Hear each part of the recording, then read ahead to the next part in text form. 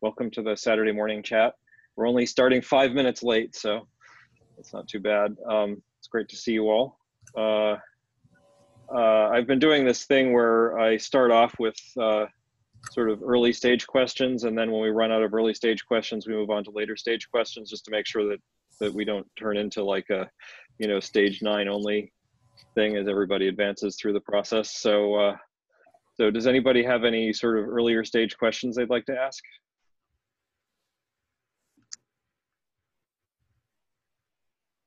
And by earlier, I mean probably 5 or below. Chris. Yeah.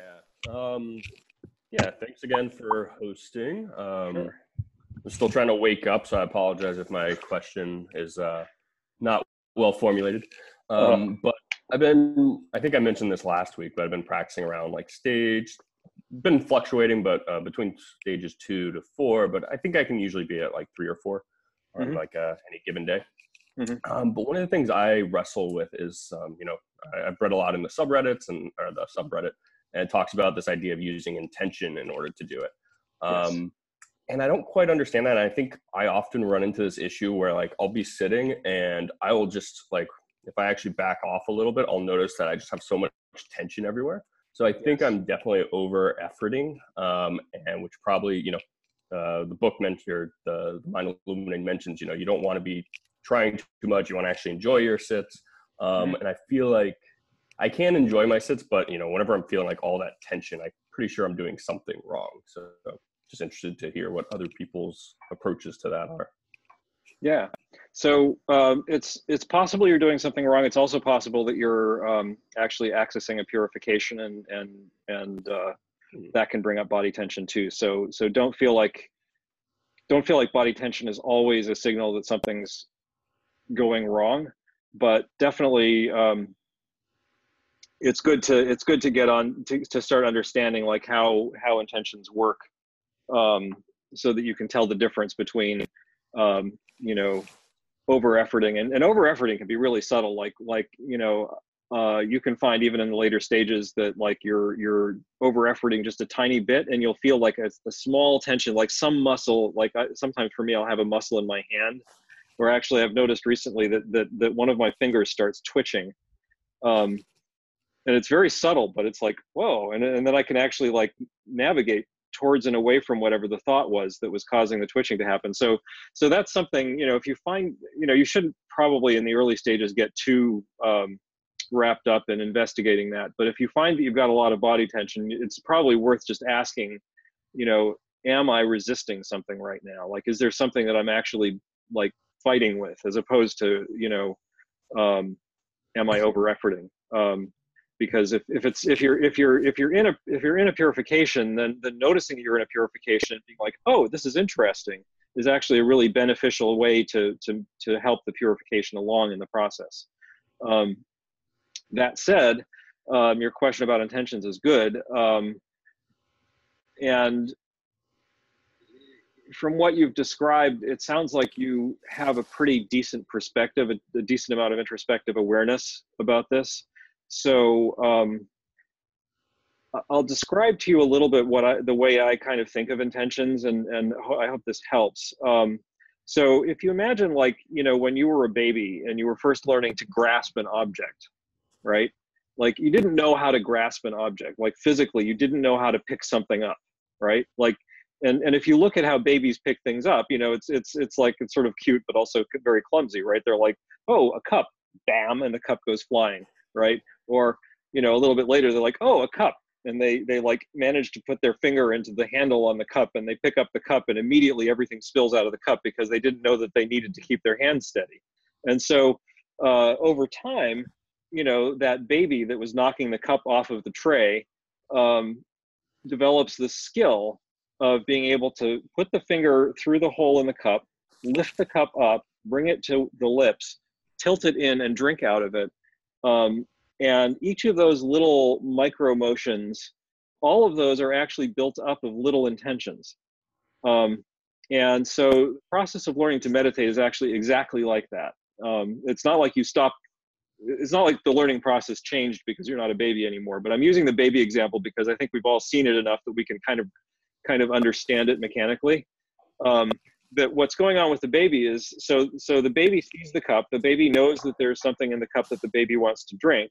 And so the baby is like, okay, and an intention forms, right? It's not even that the baby is like, I will now intend to pick up the cup. It's that an intention forms to pick up the cup, right? It's automatic. It's like, oh, I somehow get that thing over here. I've seen mommy do it. Like, there must be a way to do it.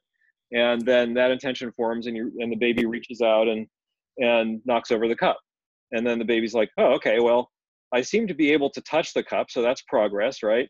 I mean, sometimes what'll happen is the baby will be like, ah, and we sometimes experience that in our meditation practice too. So it's still very similar. But so you reach out and you basically, you're just learning these little micro intentions and the skills that go with them. And the intentions are never like something that you're like holding strongly. It's more just an experimental process. Like, oh, I want to drink out of the cup, so I need to touch the cup. And then as that process unfolds, you realize that there are more and more things that you need to learn how to do before you can actually pick up the cup. And so when you look at the stages of meditation, it's actually essentially the same. In stage one, the thing you're learning to do is just have an intention to pick up the cup, right? And in stage two, you've decided to pick up the cup, but whenever you pick it up, you knock it over. And then, so in stage two, the thing you're trying to learn how to do is just notice that you've knocked it over, because it's a little more subtle with meditation. It's not a cup and there's no water in it. And then when you notice that you've knocked it over, then you just go back to picking it up. And then in stage three, it's a little more subtle. You're like noticing a more subtle degree of knocking it over, like not being able to hold it straight. And that's gross distractions turning into forgetting, right? And then in stage four, it's subtler still. It's like, okay, I can pick up the cup, but it's kind of wobbling a lot, and I need to learn how to make it not wobble as I bring it over here. And so that's like subtle distractions turning into gross distractions is one kind of wobble, and dullness, progressive subtle dullness turning into gross dullness is another wobble. And then in stage five, the wobbling is mostly gone, and now it's more about just like learning to tilt it the right way so that you get the right amount in. And I mean, now the metaphor is starting to break down, but do you see what I'm saying? I mean, this is really what the intentional process is all about. It's not like some like, oh, I am going to do the thing, I am going to do the thing, I am going to do the thing. That's not how it works. But there is a little bit of a back and forth process in your mind. So does that help at all? I really like the analogy. I'm wondering, so in like when I go sit after this, I'm planning on doing it 30 to 45 minutes, and you can set some intentions at the beginning, but if I'm trying to overcome gross distractions, for example, like what do I set the intention once at the beginning, or do I just like it sounds like you don't want to do it continuously, because that becomes its own gross distraction probably. So like, I guess, what is the actual mechanism or cadence that I use to set that intention? And then sort of related question, like what exactly does that, is it a thought? Like what is an intention? Is it like a very quick thought? Am I actually hearing myself say it? Is it just a quick like, well, yeah, I guess what is an intention? Yeah. So two things. One, damn it, it's gone out of my mind now. All right, well, I'll talk about the other one, and maybe the first one will come back. So think about the cup process again, right? Like when you go to reach for the cup, are you like thinking, reach for cup, reach for cup, reach for cup, reach for cup? No, of course not. You're just like an intention. It's not even necessarily a verbal intention, although it might be, but an intention forms to reach the cup. So with the meditation process, it's a little bit different because it's a lot more like there isn't a cup out there that you're looking at, right? Like it's a lot harder to tell exactly what you have to do. And so there is this process of sort of thinking about what to do in meditation. And that can be verbal. It doesn't have to be verbal. And at some point it probably won't be verbal, but certainly in the early stages, it's fairly common that it's verbal. But what you'll find is that the verbalizations drop away first for the things that you're better at. So, you'll get better and better at noticing gross distractions and coming back to the object. And then, you'll stop verbalizing about that because you don't need to anymore. So first of all, don't think of the verbalizations as a problem. If you have verbalizations, it's fine. Those will tend to drop away as you get better at at what you're doing. Secondly, this is the thing that I was going to get to before. When you're in stage 4, don't worry about subtle distractions and don't worry about subtle dullness. Like, don't try to fix those problems in stage 4, because in the case of subtle distractions, what you're going to find is that the things that you're doing to correct your meditation are subtle distractions, right? Just as you said. They're hopefully not gross distractions, but that can happen too.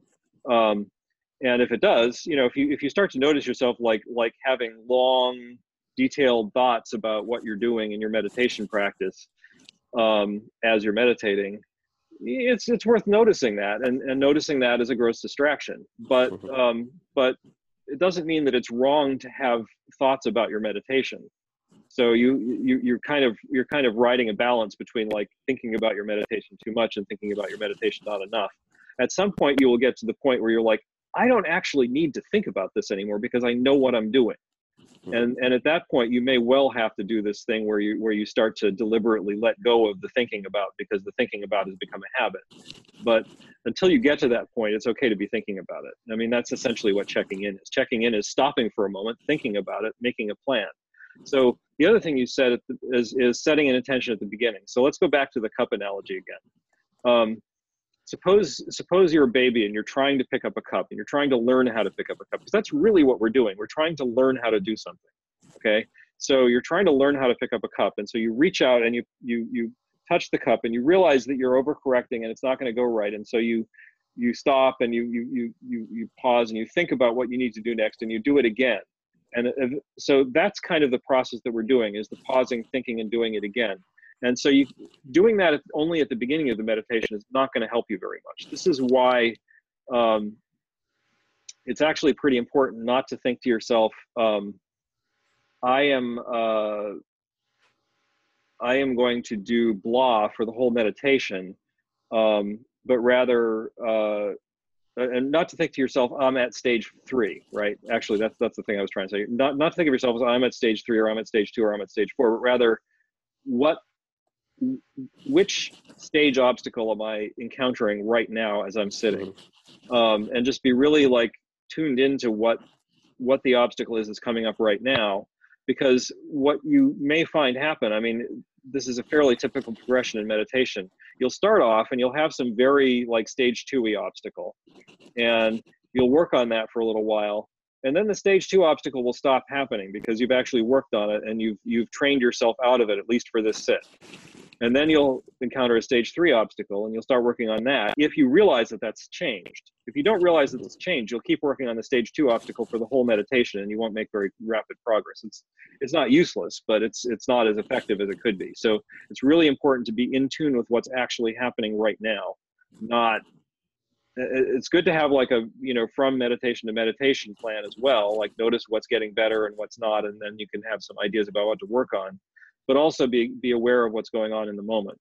And then what you'll find is you'll probably progress to some peak in the meditation. And then at some point, diligence will drop. And for the rest of the meditation, you'll be on a downward swing. And things will be going okay because the habits are all working now, but you'll have stopped being diligent. You'll have stopped sort of intending to push a little bit.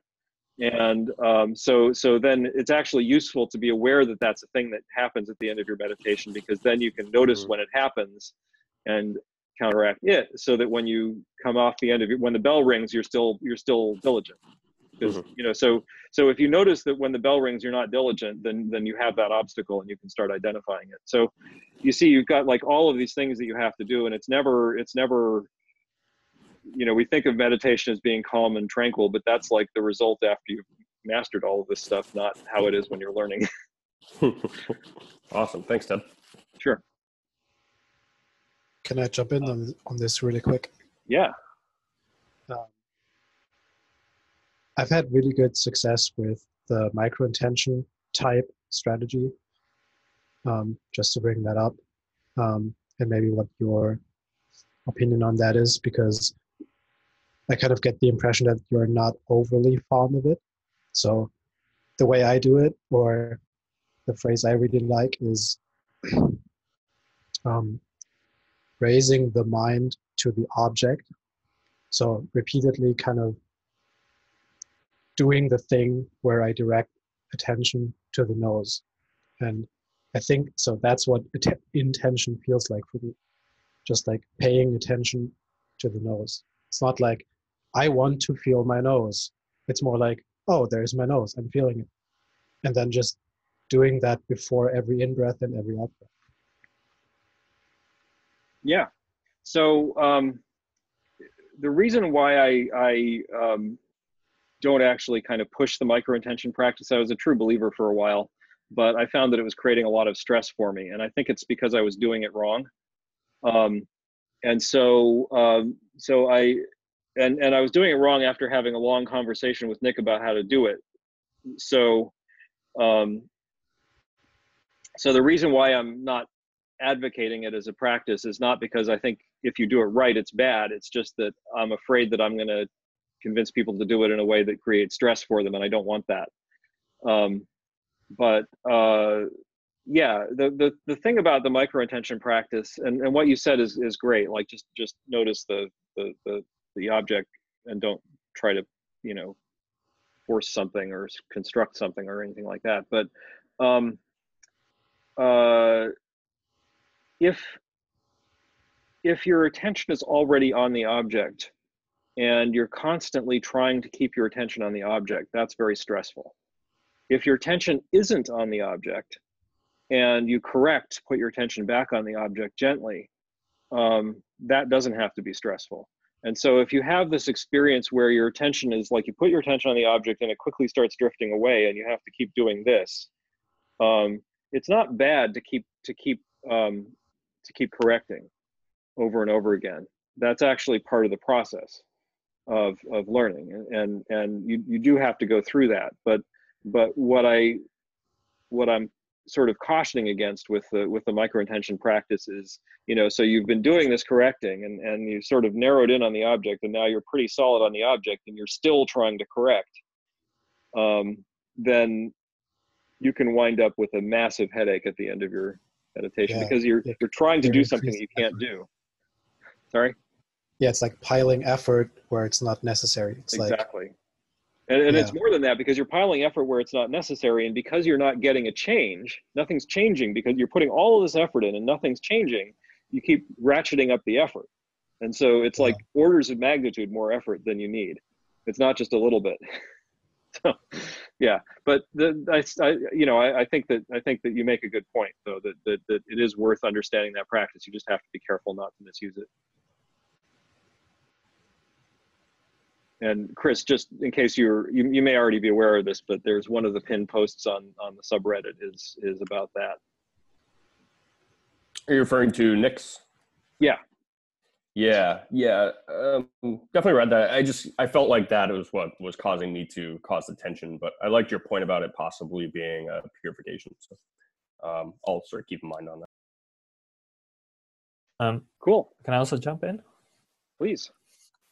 Also, what I really like to do is in the beginning of the sit, when you set your first intention, really take your time to find a motivation to do the practice. Just really consider for yourself, why are you doing this? And really take your time to reflect on that. And then usually after a while, you get like a feeling of motivation, and that helps with a good start as well. So I recommend that. Nice. Sorry about the chewing. Andrew just brought me a scone. And I'm happy. So, do we have more questions? Alexander? So maybe this, or probably this is still a early stage question. At least I'm usually in stage 2, 3, 4, leaning towards 4 again. And for a long time, dullness was my thing to work with and work on. And last couple of weeks, I've been able to discover a lot of sadness behind the dullness, and I've been able to sort of encourage the emotions to present themselves instead of dulling them up. And recently something started where I get a lot of movement, and from what I hear in descriptions from other people, it's not like these Kriya movements where you're like jerky moving around and something is just flipping and things like that. It's more like a very slow, gentle swaying movement.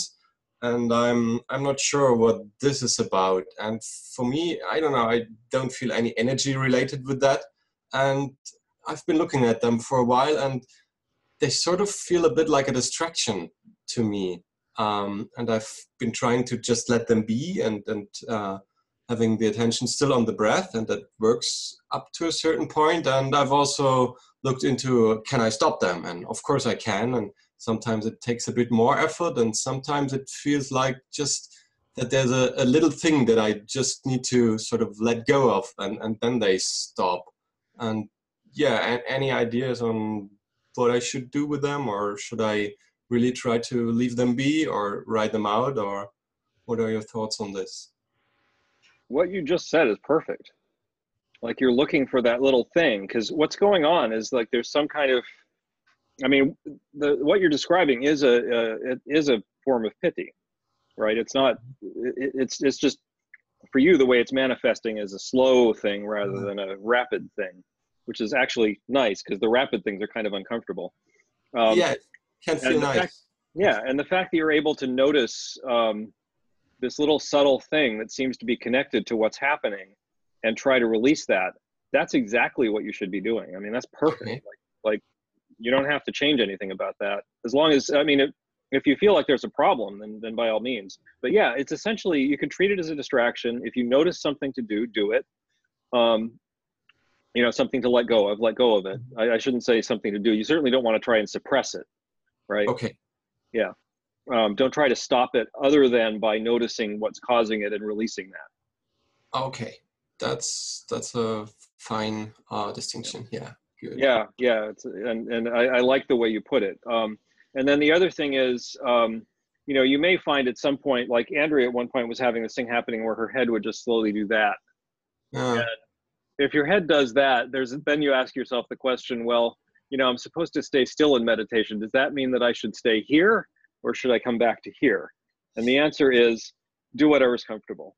It's fine to stay here if that's comfortable, but it's probably not. So you might want to do that. Yeah, I get it like this, and it can get uncomfortable after a while. Yeah. Yeah. Don't just stay there. It's perfectly fine to correct for that. Yeah, but the thing that put the head there often corrects again. So yes, yeah, you might find yourself doing a lot of that, but you know, just try not to let it become a distraction to the extent that you can avoid it. I mean, you know, of course it is a distraction, but yes.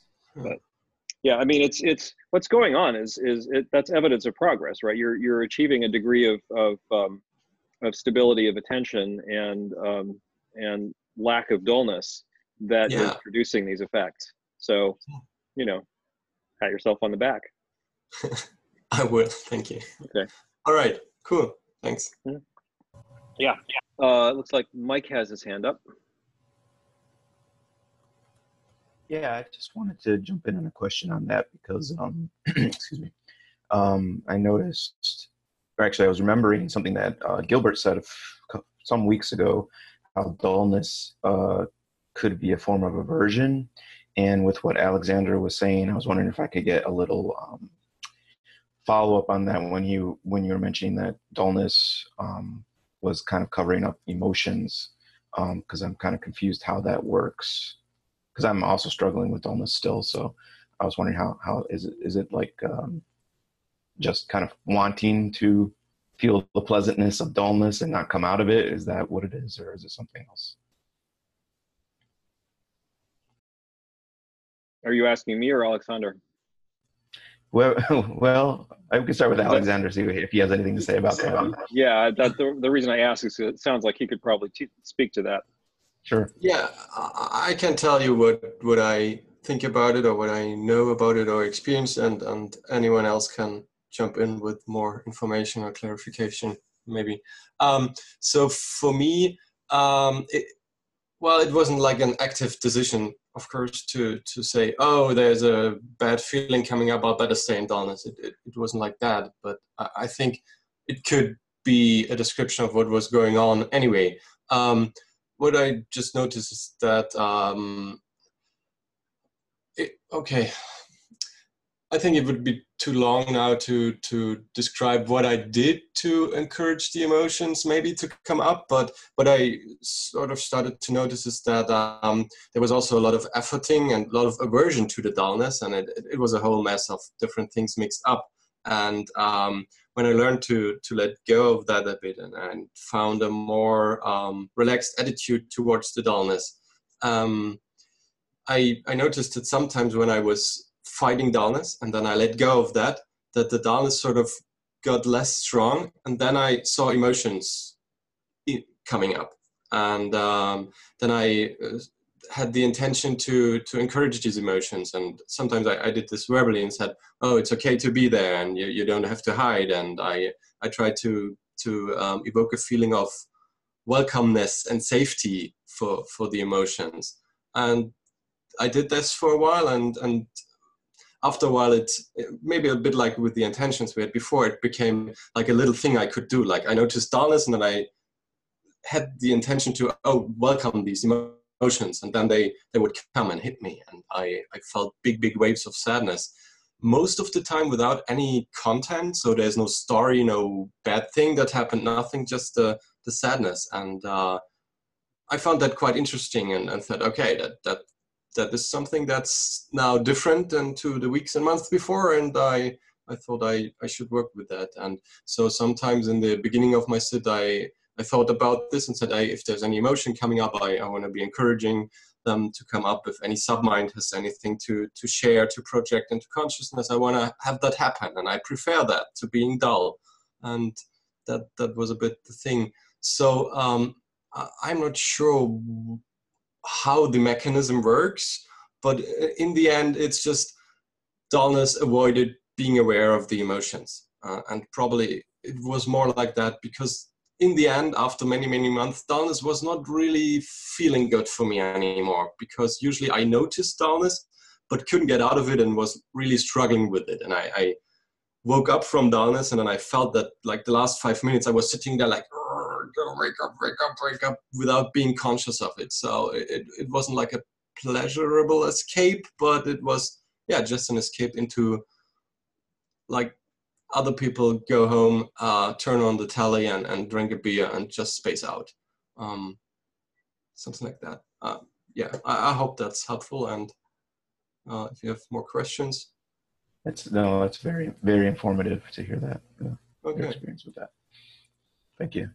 Yeah, you're welcome. Yeah, thanks for explaining that, Alexander. That's really helpful. I will point out, because I think people often have this question, how do I develop more metacognitive introspective awareness? What you just described is more metacognitive introspective awareness developing. That's how it develops. You discover things. You start to make observations. And that's your metacognitive introspective awareness getting better.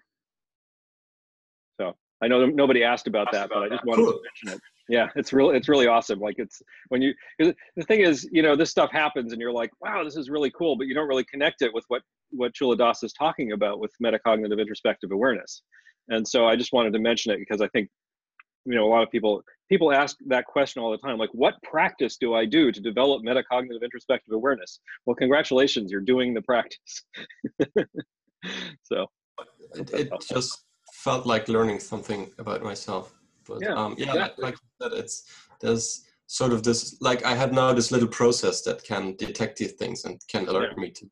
That's kind of that little process. So metacognitive introspective awareness is the noticing and the automatic reaction. And so you just described both of those. So thank you. Who's next? Can I ask a quick follow-up about the metacognitive introspective awareness? Because what you just described to me is my limited understanding of awareness. So like, what's the difference between awareness and metacognitive introspective awareness? Because metacognitive introspective awareness is when you're actually being able to, first of all, so introspective awareness is just kind of a general noticing of what's going on, or general awareness of what's going on. Metacognitive introspective awareness has more of an understanding of what's going on. Not like a intellectual understanding, but it's like it's seeing more structure to what's going on, you might say, more detail to what's going on, one. And two, it comes with whatever habits you've developed around it. So like what Alexander was talking about, where he notices the dullness coming in, he notices that there is something under the dullness, and he knows he has now an automatic process that comes into play whenever that comes up. And he just, like, when that situation occurs, it's like a little, I don't know if you're into software, but it's like a little interrupt routine. Like an interrupt happens, and like you were just sitting there, meditating on the breath, and suddenly, like, your awareness noticed this thing happening and did something about it, and it was like an interrupt service routine, and you didn't actually have to take your attention off the breath because it just happened.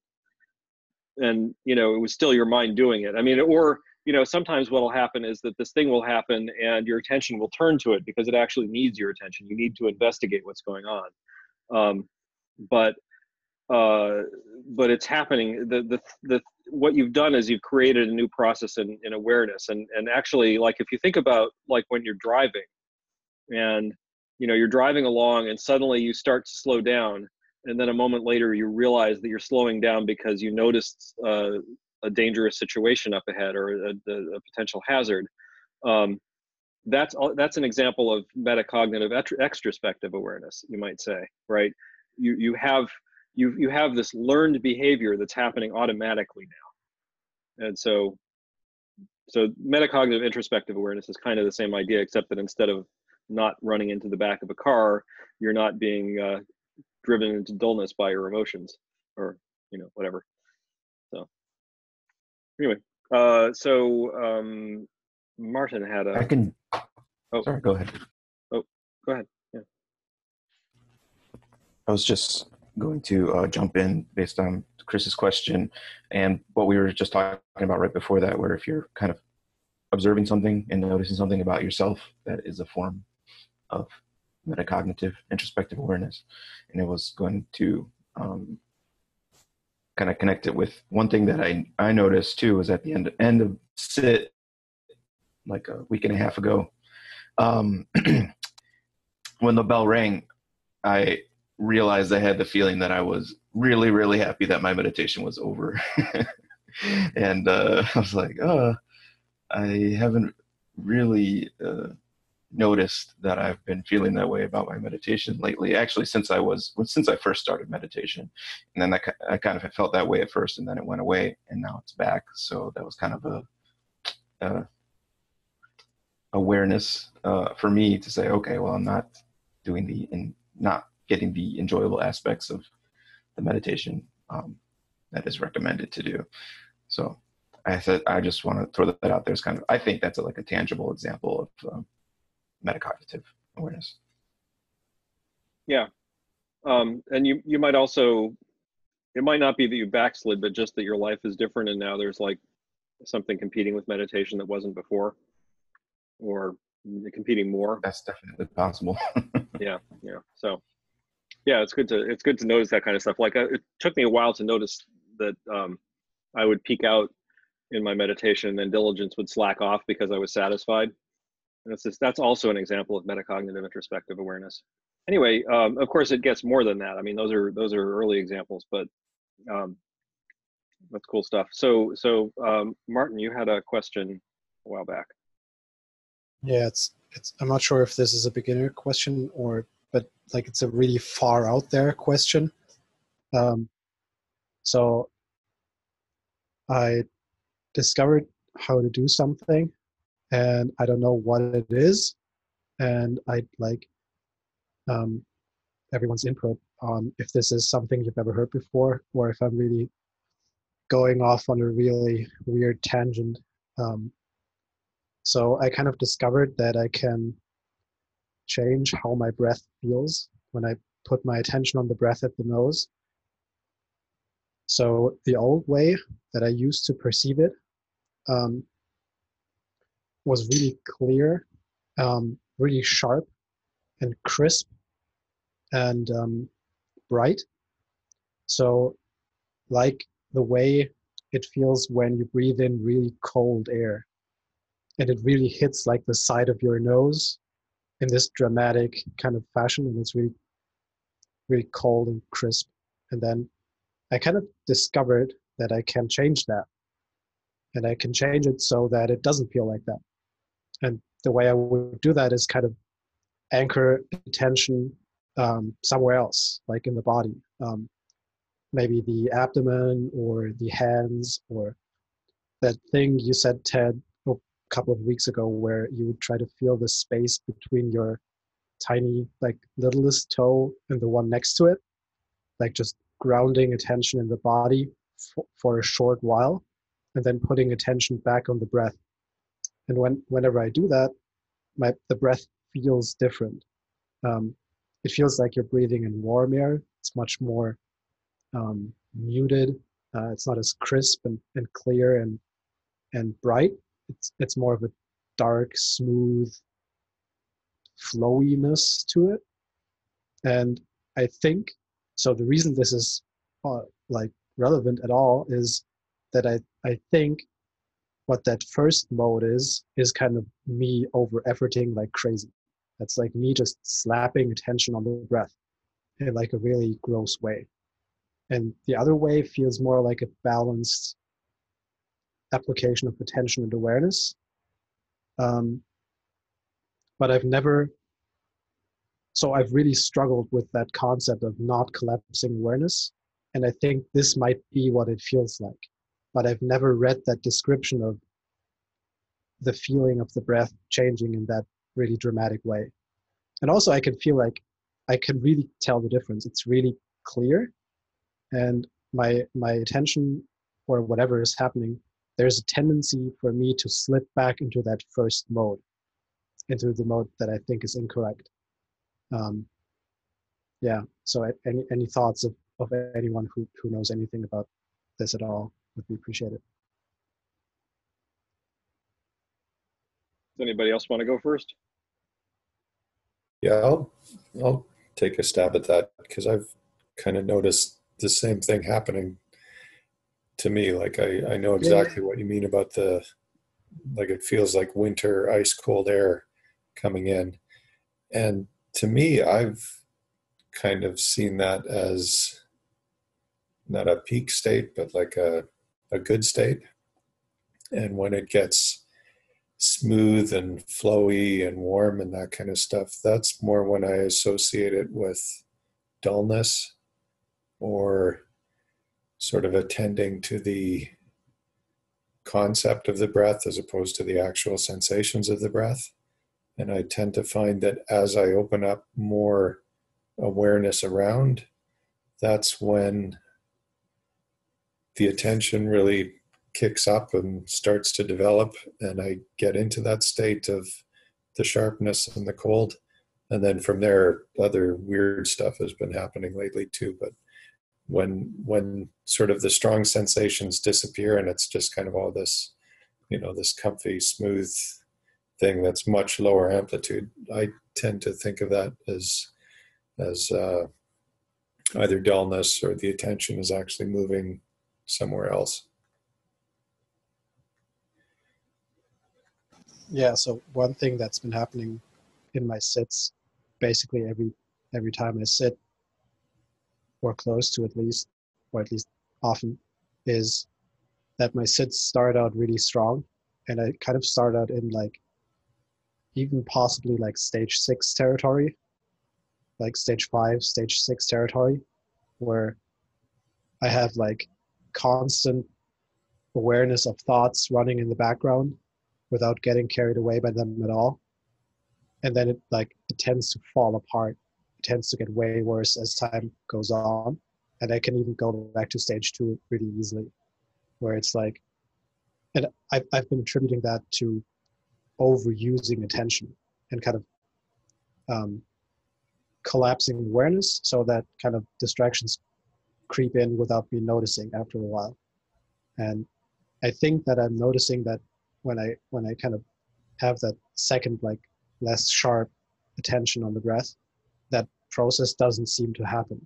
So my sits stay at a high quality. They don't stay at like stage 6, but they stay at like a solid stage 4 probably, without like collapsing into like really heavy dullness and really crazy mind wandering. That's why I think it's an improvement. So, and Ted can jump in here, and or anybody else if I'm completely off base. But to me, that's almost what subtle dullness feels like, or the characteristic that I think of as subtle dullness, where things are kind of comfortable, and I'm not dull, but like everything is comfortable, and things get quiet, and it seems pretty cool, and it's just grooving along. But when I look at the actual sensations of the breath, it's like, I know I've been, up here before, and now they're just kind of down here. And so that's what makes me think that I've sort of converged to a stable dullness point. And so when I sort of identify that, then I sort of try doing some of the re-energize the mind stage 5 practices, doing some, putting the attention on my hands, or I do this thing where I try to circulate the attention up the back of my spine and down my belly and up and down, and just after 5 or 6 cycles of that, it's like everything is going crazy and things start to get sharp again. So I'll interject a little bit here. Everything that you said makes everything that both you, Ken, and Martin said makes sense. A couple of things to point out. If you have an experience of the breath where it feels like it's really sharp and clear, and you understand it very clearly as breath, how is that happening? Like is that actually what's happening?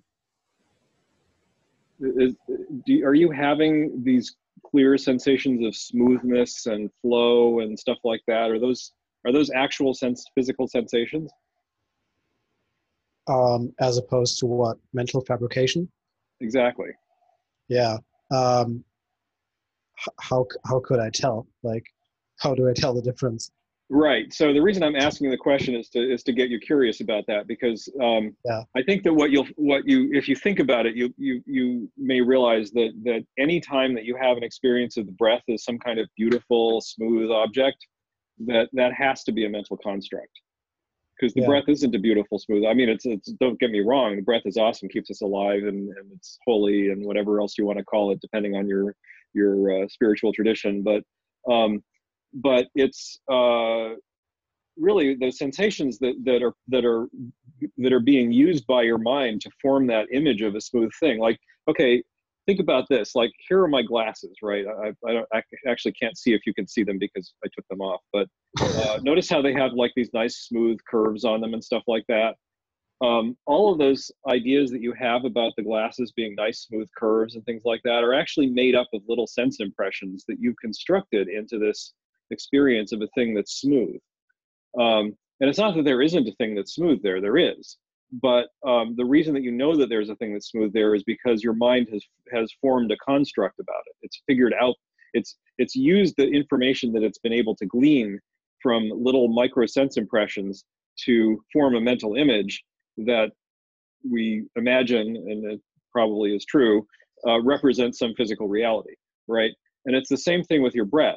When you feel the sensations of your breath, the more detail you get on them, the less each individual sensation will feel like part of a smooth process, and the more it will feel like just a little piece of information. So whenever you're experiencing this beautiful, clear, and I know that feeling, I love it, it's really pleasant. And it's not a bad thing. I mean, I'm not criticizing it, but whenever you feel that feeling of the breath as this wonderful, perfectly clear, like beautiful object, that's a mental construct. And so the reason that I'm saying this is not to say, there's this way that's right and this way that's wrong. What you described, Martin, are just two different ways, two different mental constructs that are being formed for different reasons in different contexts. Neither one of them is correct, right? They're both just mental constructs. And so what you actually want to try to do is see if you can let go of that mental construct and see what's behind it. And so when you, and this isn't something that you can make happen, right? So the reason why we do the stage 5 practices is because when you have, I mean, there's a lot of reasons why, but this is one. When you have that beautiful mental construct and you want to get finer detail, the way that you do that is not by like going like more detail, more detail. At some point, you may be able to form an intention to see more detail, but initially, what you do to get more detail is just sort of increase the clock rate of your brain, and the way you do that is by doing the stage 5 practices. So, and by increasing the clock rate, what I mean is now the sample size is smaller. And so, like if you look at like, in calculus, when you calculate the area under the curve, right, the way that they explain that is by, at least the way Newton explained it was that you would just chop the thing up into smaller and smaller pieces. And at some point, the piece would be so small that the little variation at the top wouldn't be enough to make a difference in the measurement. And this is what you're going for. You're going for like little teeny pieces. And what I don't even want to tell you what you'll find, because like then you would try to find what I told you instead of just trying to see what's there. So what I'm getting at here is just when you have that feeling that you're seeing something that's perfect and clear and distinct, if you're at the point that you just described, Martin, which is actually, it's a really good place to start practicing. That place that you described where everything feels good and perfect, that is the perfect place to be doing stage 5 practices, because at that point now you can start to turn up the clock rate. And by the way, it'll totally blow up your meditation when you do that, right? You'll start getting distracted again. I mean, you're all of the things you described are things that happen when you do that. You turn up the clock rate, you turn up the energy level, and suddenly your mind gets more active and you start finding, oh my God, I'm back in stage 2. And then you just need to, if you can, try to turn it up just a little bit until things start to go off kilter, and then adjust. And then when you get to the point where you're stable with it up at the volume slightly up, then turn the volume up a little bit more and try to find some more stability, and just keep doing that. And eventually I think you'll find that the breath that feels like a very smooth object, like your experience of it will change. And trying to describe exactly how your experience of it will change is futile, because I would just be telling you what my mental construct, because it's still going to be a mental construct, right? It's not like suddenly the mental constructs are going to go away and you're going to see the truth or something like that, because everything you see is, I mean, even your sense percepts are really a mental construct. Like there's some chemical reaction or electrical impulse or something like that going on, and your mind is interpreting that as a sense percept. So it's always interpreted, but what you're getting for is less and less, smaller and smaller degrees of interpretation, so that what you're getting at is closer and closer to raw data. So anyway, I mean, where you are when you get to that place in your meditation, you should always think, oh, time to do stage 5 practice. Yeah, it's not a thing I need to work up to though, Mm-hmm. Or maybe just a couple of seconds. Like that's great. That's fantastic. And so, what do you think of my interpretation or my hypothesis that this has something to do with how I apply attention? So attention to the breath, because it's been feeling, so this is in a way different direction, but mm-hmm. It felt like before I was just basically throwing all my mental energy at attention, at the breath. So like yes. Fully like ramming my fist into the cup and sending the cup flying through the air, and then suddenly like wondering why my meditation shatters into a million pieces of distraction and dullness. Right. And so what it feels like now is like just like turning up the energy, or turning down rather the energy of attention, mm-hmm. and thereby kind of giving awareness room to breathe. So yeah, I mean, that's if you think about what the end of stage 4 is, that what you just described should be the end of stage 4, right? That you stopped going all the way over into attention, and you've also stopped going all the way over into awareness, and you've now found a balance, and that's good. That's the end of stage 4. So yeah, so what you're describing is exactly. I mean, when you first said that, I was like, wow, that's the perfect description of the end of stage 4. So, so yeah, and if that's happening when you sit down, that's awesome, right? It's just the problem is now you're going to have to like blow up your meditation because like. Yeah. But it's good to have that ground state to compare to, and now you can advance. But the thing that I wanted to say about it is that the experience of the breath, when you have like a ton of attention on the breath and it's this beautiful clear object, and you have more of a balance of attention on the breath and it's slightly less that sharp, glassy, like icy thing. Those are both just perfectly valid ways of looking at the breath. Neither one of them is right or wrong. They're valid. They're just different. Yeah. It feels like when I go for the first thing, so the really clear tons of attention way, that kind of tears up my awareness. Yeah, but so it's has possible downstream consequences. Yeah, right. But the reason why I'm making this distinction is because the reason why what you said is true is because you have a small budget of attention and awareness, and you're devoting too much of that budget to attention. But suppose you had a larger budget of attention and awareness, you might find that you could have that same experience of the breath without blowing away awareness. And that's stage 5, right? Stage 5 is increasing the budget. Yeah, but meanwhile, it's probably still skillful to kind of budget the little I have in a correct way, right? Yeah, we're right. So that's exactly. That's what you've done. That's how you've succeeded in stage 4. You've found a balance. But what I'm trying to tell you is that you can't actually use that experience of the breath to tell you that your balance is off, because as your budget increases, you may find that the breath starts to look more like it did back when you were putting too much attention on it, even though now you're not putting too much attention on it. Yeah, that makes it even more complicated. Yeah. So thanks for. I'm glad to help. My hopes of like catching something solid and. I know, it's terrible. No, I mean this is part of the process of going through the stages. Is just realizing like you can't rest on your laurels. Like you find something that makes sense and you're like, okay, great, but now you have to blow it up again. Yeah, the really nice thing about this is that it's a really good feedback device. So as soon as I slip into like 100% attention mode, the feeling of the breath changes really dramatically. It's like suddenly I'm breathing in cold air, and it's like, oh, I guess my awareness collapsed. Time to like get some attention on the body for a short while and then come back, and then it's so that's really cool. And by the way, don't stop doing that. I'm not saying stop doing that. I'm just saying as you progress, you will start to notice these things that like that marker will shift, and you'll have to relearn what that marker looks like. But doesn't mean you shouldn't use it. Yeah. Cool. Yeah.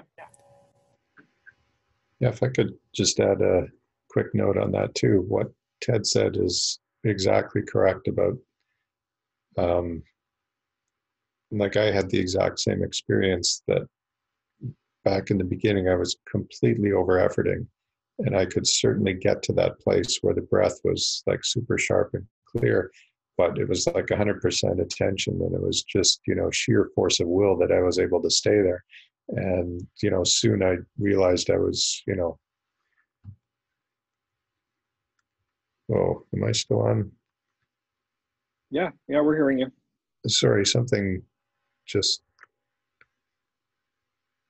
freaked out on my computer. Sorry about that. And that was that pure effort and pure attention thing basically was me going 60 miles an hour into a cliff. It was like a complete dead end for my practice. And after dialing back the effort and making more of a point to try to open up awareness and just kind of keep attention without using that strong, that willpower that, I'm going to stay here, I was able to sort of have that same experience of the very sharp, very cold thing you're talking about. But that was with more awareness and openness. And I think probably that's because, you know, there was a little bit more overall budget, you know, as opposed to, you know, I think before 90% of my mental budget was just on effort, and there was only 10% left to actually pay any attention to the breath, because I was spending all my energy, all my brain cycles on efforting this.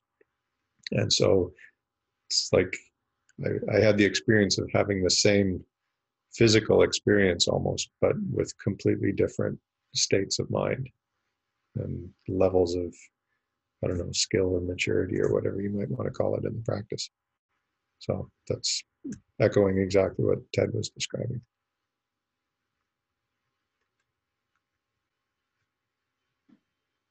Well, so I hope that we haven't depressed you here, Martin, but hopefully this was helpful. No, this is good. I was getting pretty hopeless of kind of not advancing through the stages for a pretty long time, as everyone does from time to time.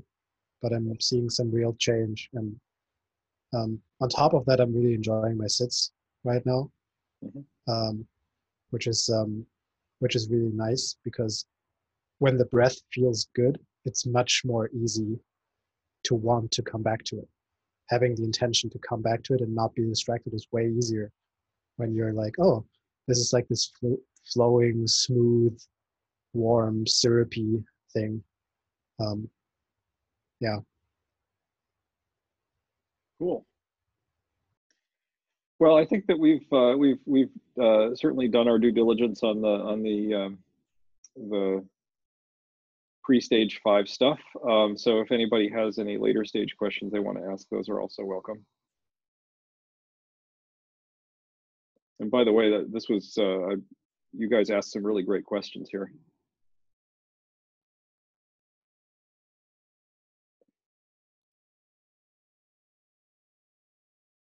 Does anybody, I mean, I don't want to force everybody to ask questions if you don't have any. You're welcome. We can also adjourn, but I just, Jan, Steve, Ken.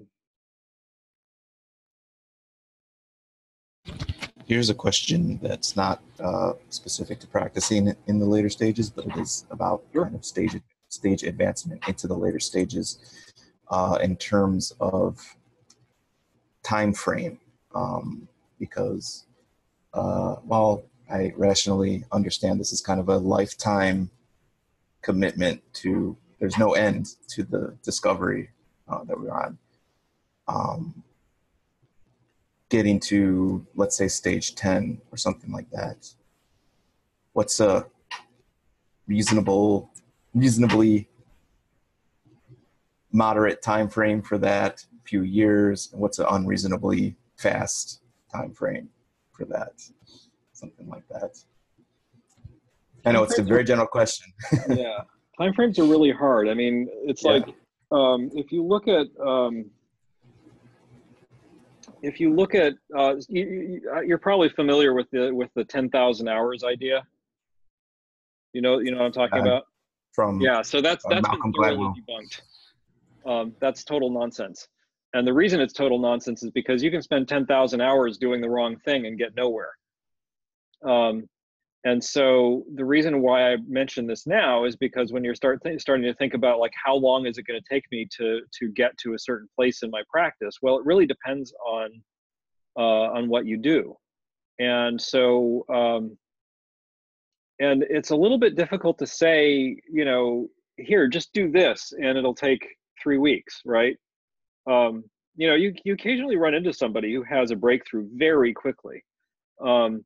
And you can either be dispirited by that or you can just be glad because it indicates that breakthroughs are possible. I will freely confess that I've seen it both ways. But it's hard to know why they succeeded as fast as they did. But one of the things that I will say about that is that if you want to make rapid progress, the more you can find opportunities to have your preconceptions blown up, the better. Because there's a very strong tendency when we're doing this practice to think that we understand what we're doing. And you need to be able to understand what you're doing in a sense, because otherwise you can't do anything. So like if you just decided, okay, I'm not going to understand what I'm doing anymore and that'll fix it. Well, no, that won't fix it. But you need to have your assumptions questioned a lot. And you need to, so one way you can do that is you can go back and you can review the book. That can be helpful. Another way you can do that is you can do things like this, where you come into this group and you say, this is what's going on in my practice, and I think blah, and then somebody else says, well, yeah, but have you thought about that?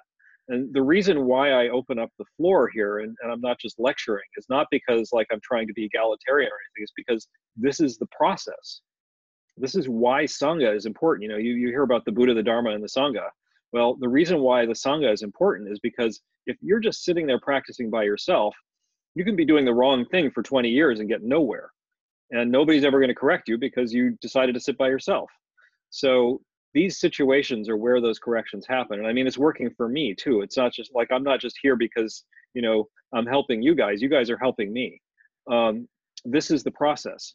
Whenever you express what's going on in your practice, you create an opportunity for somebody to say, well, have you thought about this? If you never express what's going on in your practice, then that won't happen.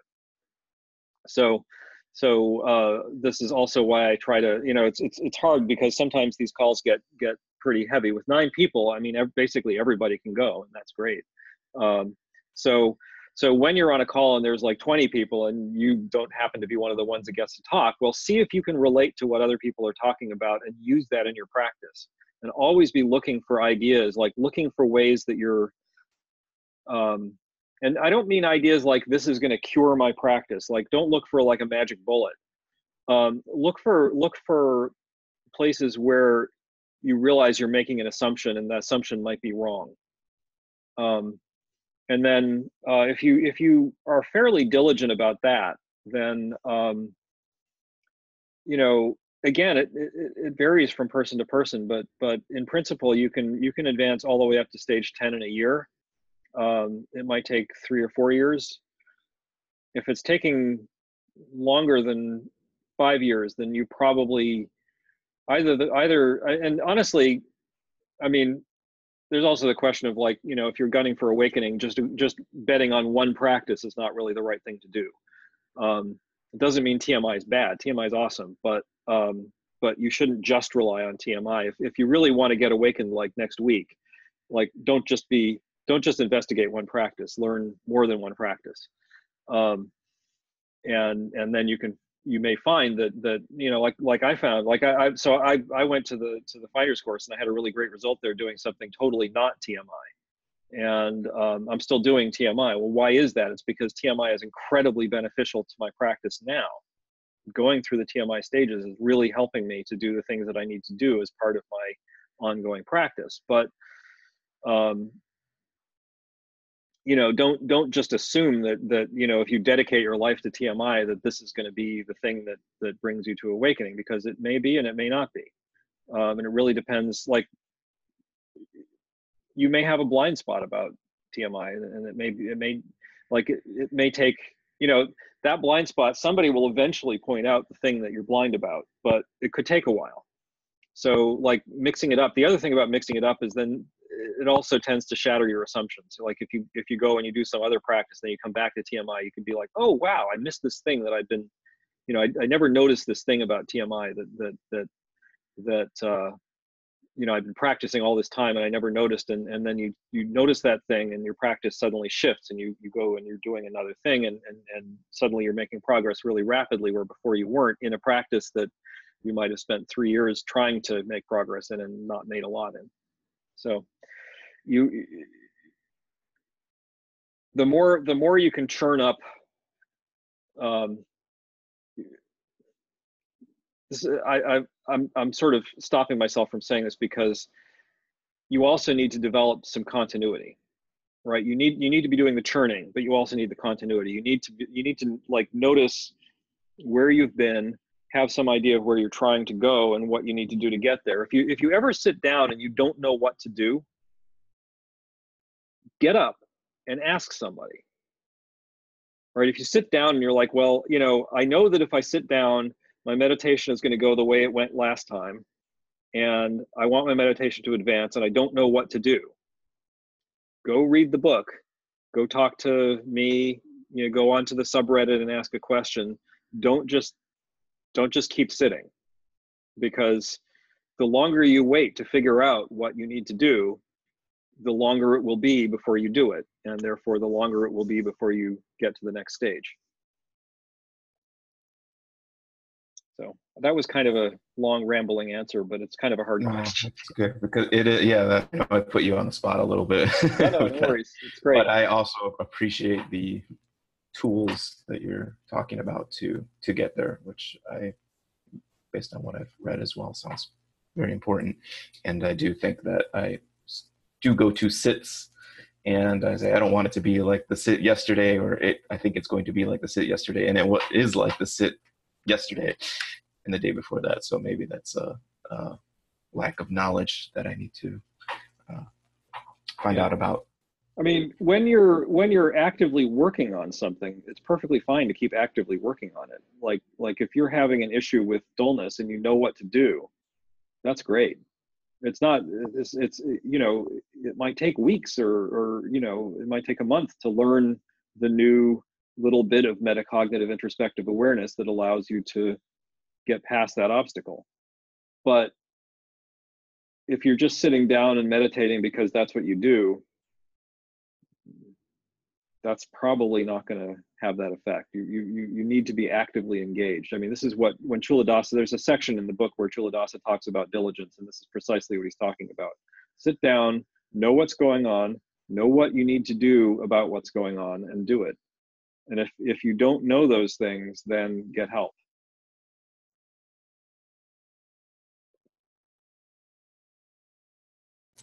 And Thanks. you know, sometimes it's more, you know, by know what's going on. I mean, that itself is a process of curiosity and investigation. So, but, yeah, like it's not like you're suddenly omniscient because you decided to be. So, yeah, right. and I agree with a lot of what you're saying, and specifically, I remember a while ago we were talking about triggers, especially like at the airport and stuff like that. So I try to base my life around. So if I think something's going to trigger me, I want to observe what's happening there. I think that's a nice off the cushion relation to the meditation. Sometimes I'm not in meditation as observant as I am in those situations. So that's nice to remember. Yep. Yeah. Well, there's this my Tibetan Lama did a teaching a long time ago where he was talking about, you know, the problems of practice. And one of the problems of practice is when practice is going okay, there isn't like this little part of you that's going like, why is it going okay? What do I need to change? Why? Because it's going okay. And whereas, you know, out in the world, there's always somebody in your face, or, you know, something that's that you know, you need to, or that you can, you know, be aware of and react to, whereas in meditation you're doing all the work. So, all right, does anybody else have anything they want to bring up?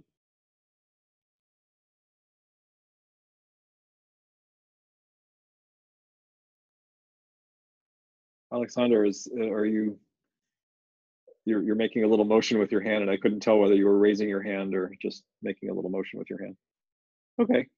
All right, Jan, go ahead. Yeah. So my practice has been going really well, actually. I've been getting a lot of stage 8 practices and maybe even stage 9. I'm not even sure like what really stage 9 is, but most of the time I'm really starting my sits off concentrated, and then after a while I become effortless, and then I can do choiceless attention, a lot of these things. But now I also experience a bit more calm when I do it. So when I used to do choiceless attention, usually it was more more rapture, more pithy, I would say. Now it's a bit more calm. It almost seems like my body is disappearing. And I thought that was more like stage 9 stuff, but yeah. And I've been experienced some like off cushion stuff that's going through as well, but it's getting like nice, energetic, yeah, stuff like that. So that's great. And something interesting happened. Like I went down the rabbit hole, I would say, and read like the power sections of Daniel Ingram. And sometimes I meditate on a cushion, and then my leg goes numb. And one time I came out of the fourth jhana and focused on my leg, and I started to get feeling in my leg again. I don't know if it was coincidence or like stuff that he's talking about. It just, I was really like, whoa, what the fuck? But that was like pretty cool. Maybe what I was wondering was, is it better to stick with an insight practice for a longer time? So should you do like choiceless attention for like a week, or should you alternate between insight practices?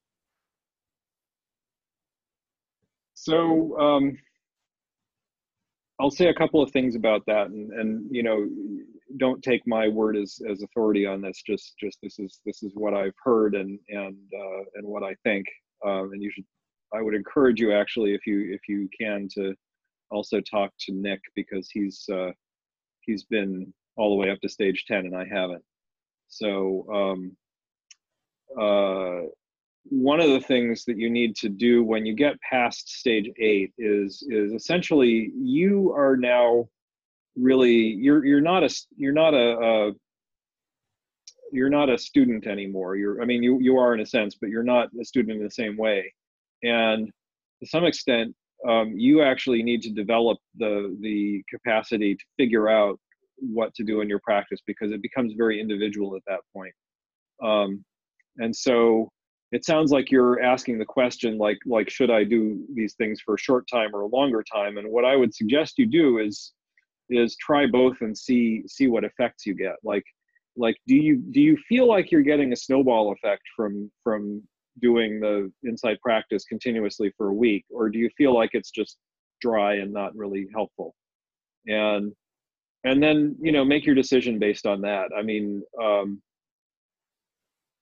you know, Jeffrey Martin definitely suggests doing it for a week and then going on to the next one rather than just doing it once. So maybe that's a data point to use.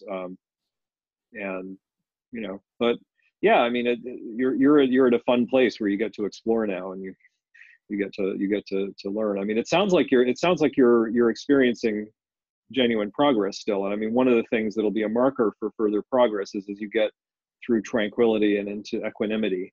That's the process of getting to the later stages. So what you're describing sounds like you're approaching, you're certainly at least in tranquility and maybe approaching equanimity.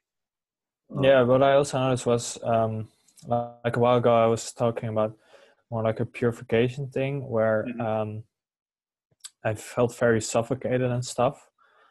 Now that sometimes still happens, but now I am concentrated and have equanimity towards it, it seems. So it's like, okay, it's there, but it's just like empty phenomena. It's like, fine, it's okay.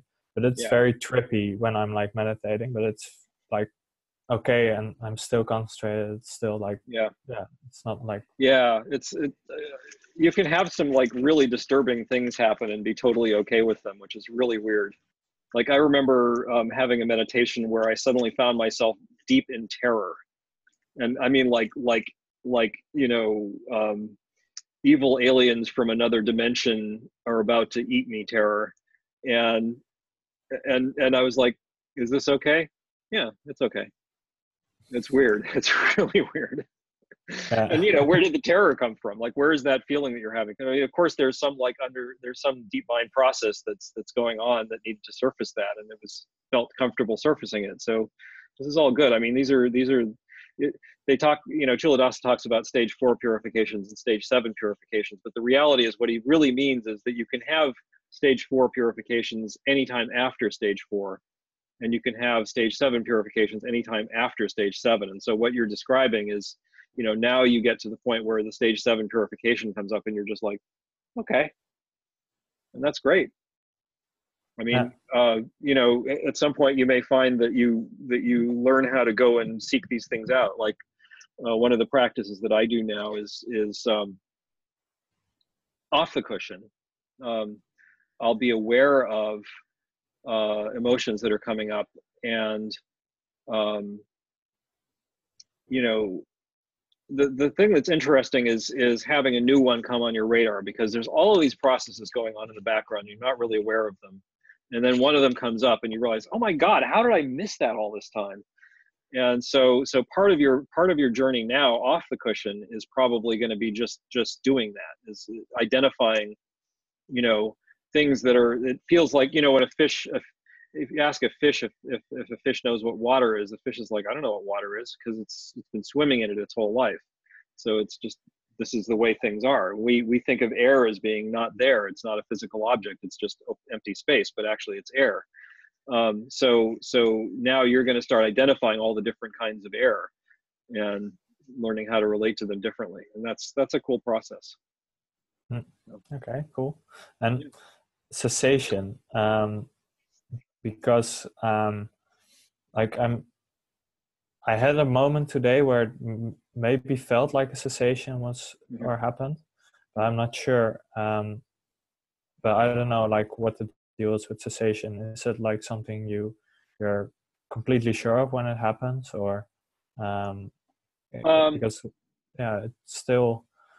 it felt like I was gone for a moment, then came back, and then it was like more light and more like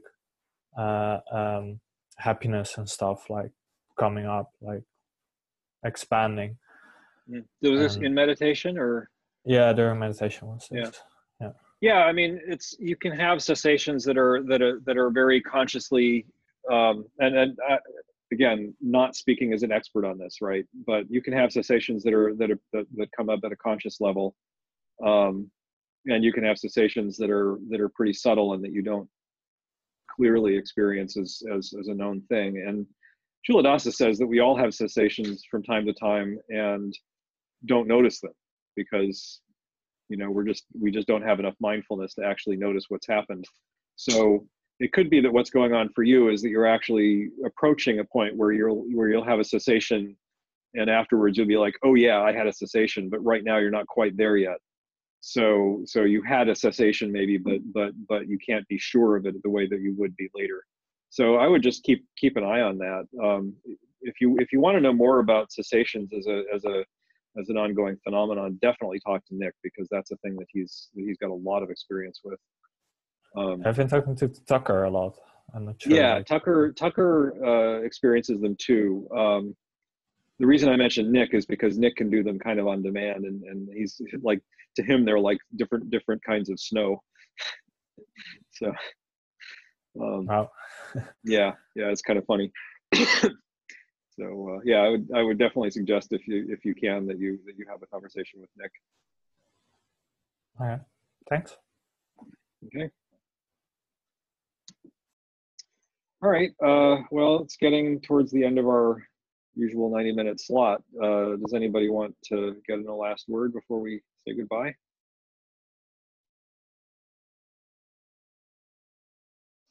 Yeah, I've actually got something.